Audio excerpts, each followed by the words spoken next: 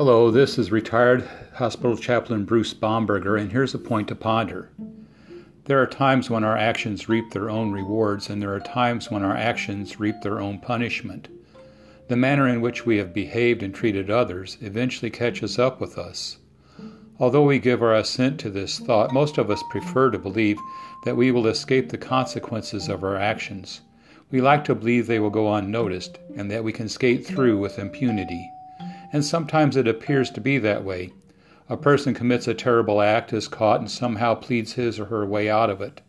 The victims of their action are left wondering, where is the justice? Yet the consequences of our behavior and action will catch up to us, if not in this world, then in the next. Now I realize this is not much help for those who believe that this world is all there is. However, if I believe that our universe is a moral universe, then I also believe that our behavior and action will reap their consequences. There will be a time of judgment. We will have to answer for what we've done, and we will receive the just punishment. Harsh?